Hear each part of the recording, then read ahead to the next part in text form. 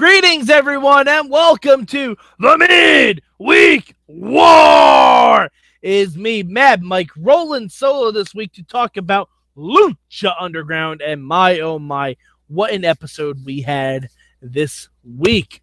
The third episode of the first round of the Cueto Cup, and it is getting real interesting, you guys. Mi palabra para this week is, I don't know. It's tough, but I'm going to go with carrot. Carrot is my word for this week. Paul London, he threatened Kobra Moon with a carrot by holding it up to her head. And I couldn't help but think of the old cartoon Bucky O'Hare. Or maybe Bugs Bunny. Bugs Bunny probably did that at one point, too. Yeah, it was amazing. I mean, yeah. And then he won via countout, which is fantastic. The Rabbit Tribe finally got one over. But Mi Bueno this week has to go. Let's see. I'm going to give it to Jeremiah Crane. And you know what? Just Jeremiah Crane throughout the whole episode. He was stalking Mil Muertes. After Mil Muertes beat poor Itsy Bitsy Veneno, I'm not sure if Mil Muertes got his neck broken.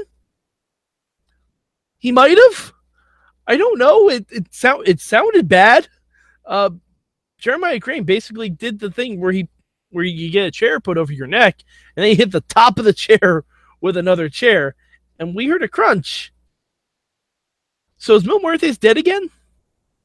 I really don't know. It seems like both these guys are fighting for Catrina, but I don't like. Catrina is blowing kisses to Jeremiah Crane and telling Jeremiah Crane that she doesn't love Mil Muertes. I have to think there's a third guy. There's a third person involved in this. And I don't know who that third person is, but I hope it's the person who has the other half of that that medallion that allows Catrina to teleport. I don't know why. I hope that's where we're going with this. But yeah, Jeremiah Crane, and then of course Jeremiah Crane had his match with Killshot. Holy shit! What a match! Really, really good, really fun match.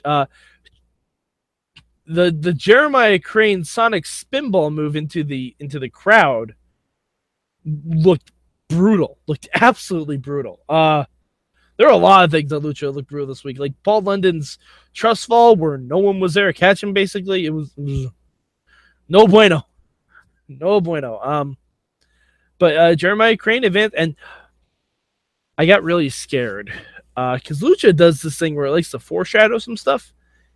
And Dante Fox was taunting Killshot from a scaffold. I don't know what that means. If it means what I think it means, we're going to see some serious shit at Ultima Lucha 3.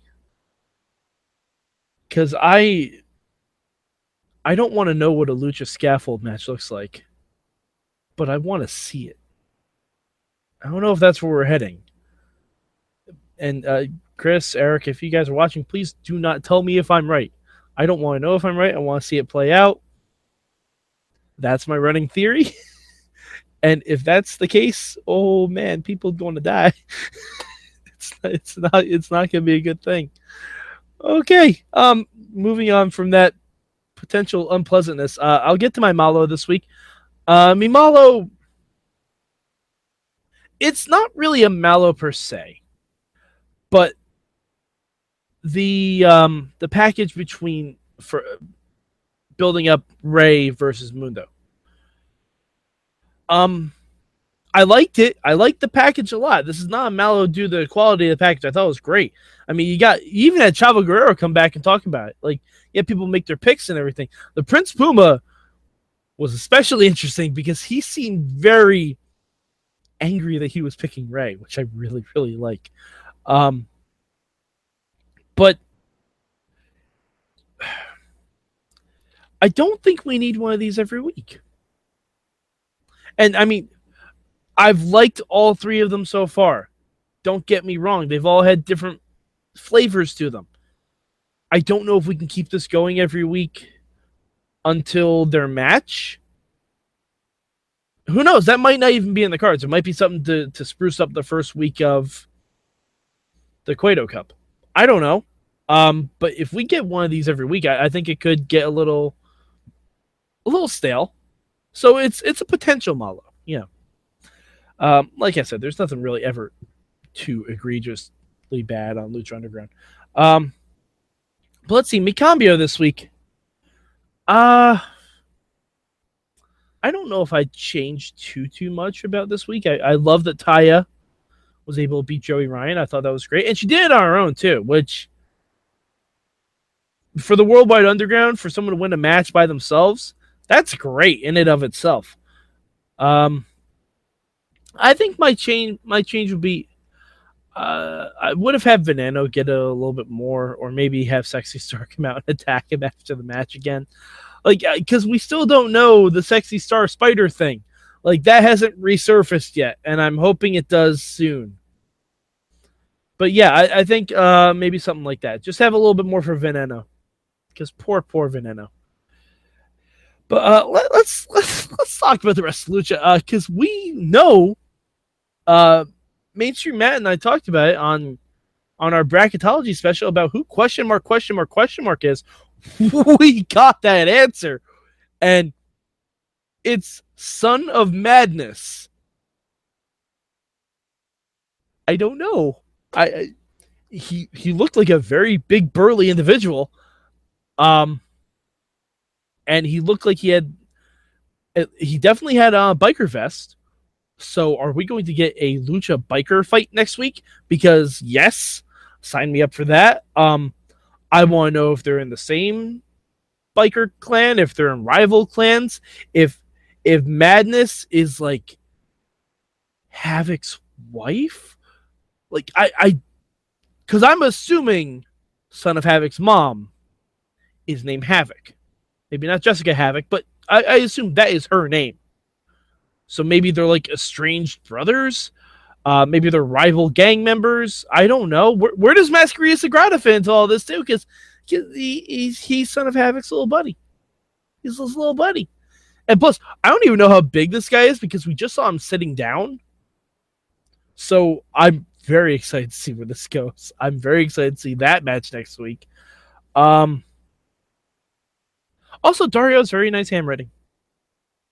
He does. I mean, yeah, you gotta give him credit.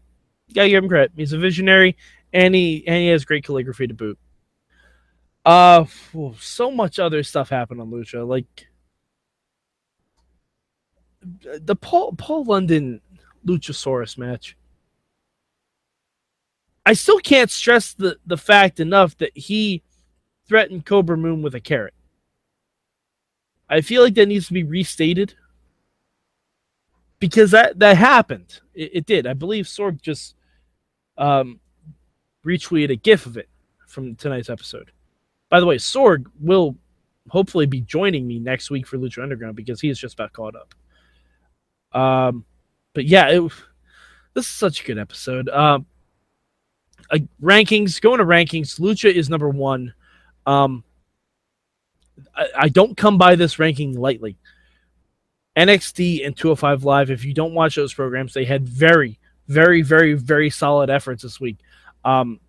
It's by the slimmest of margins between 1, 2, and 3. One thing happens differently on NXT, it could be number 1. One thing happened differently on 205 Live, it could have been number 1. Like, honestly, the shows were very, very close this week. All super high quality. Probably the highest, the hardest choice I've had to make in a very long time for the midweek war. Rankings wise, but yeah, definitely Lucha Underground. Sorg kind of helped me work it out. And if you watch the NXT midweek war, you'll see how I really just broke this down step by step. But yeah, Lucha does win this week. It was a really, really fun show, and I can't wait for next week. I can't wait for the rest of the Cueto Cup, to be honest, because this is a tournament that's been going really well so far. And I think after the first round, we might get Matt back on here to maybe re-examine the brackets and see where we're going from here. But yeah, so I think that's pretty much it for Lucha this week. Feel free to look for me on Twitter at MadMike4883. Also, you can go to at Mayhem Show, hit up the hashtag MM. I live tweet Lucha Underground every week. I did tonight. I even tweeted out a GIF of the Biker Mice of Mars in anticipation for our Lucha Biker fight next week. There's a lot of crazy stuff going on in Lucha, and it's all great. It's all really good stuff. So for next week, hopefully Sorg will be here and we'll be able to talk live about it, and hopefully he won't try to spoil me on anything. And we'll talk about more Lucha Underground next week on the Midweek War.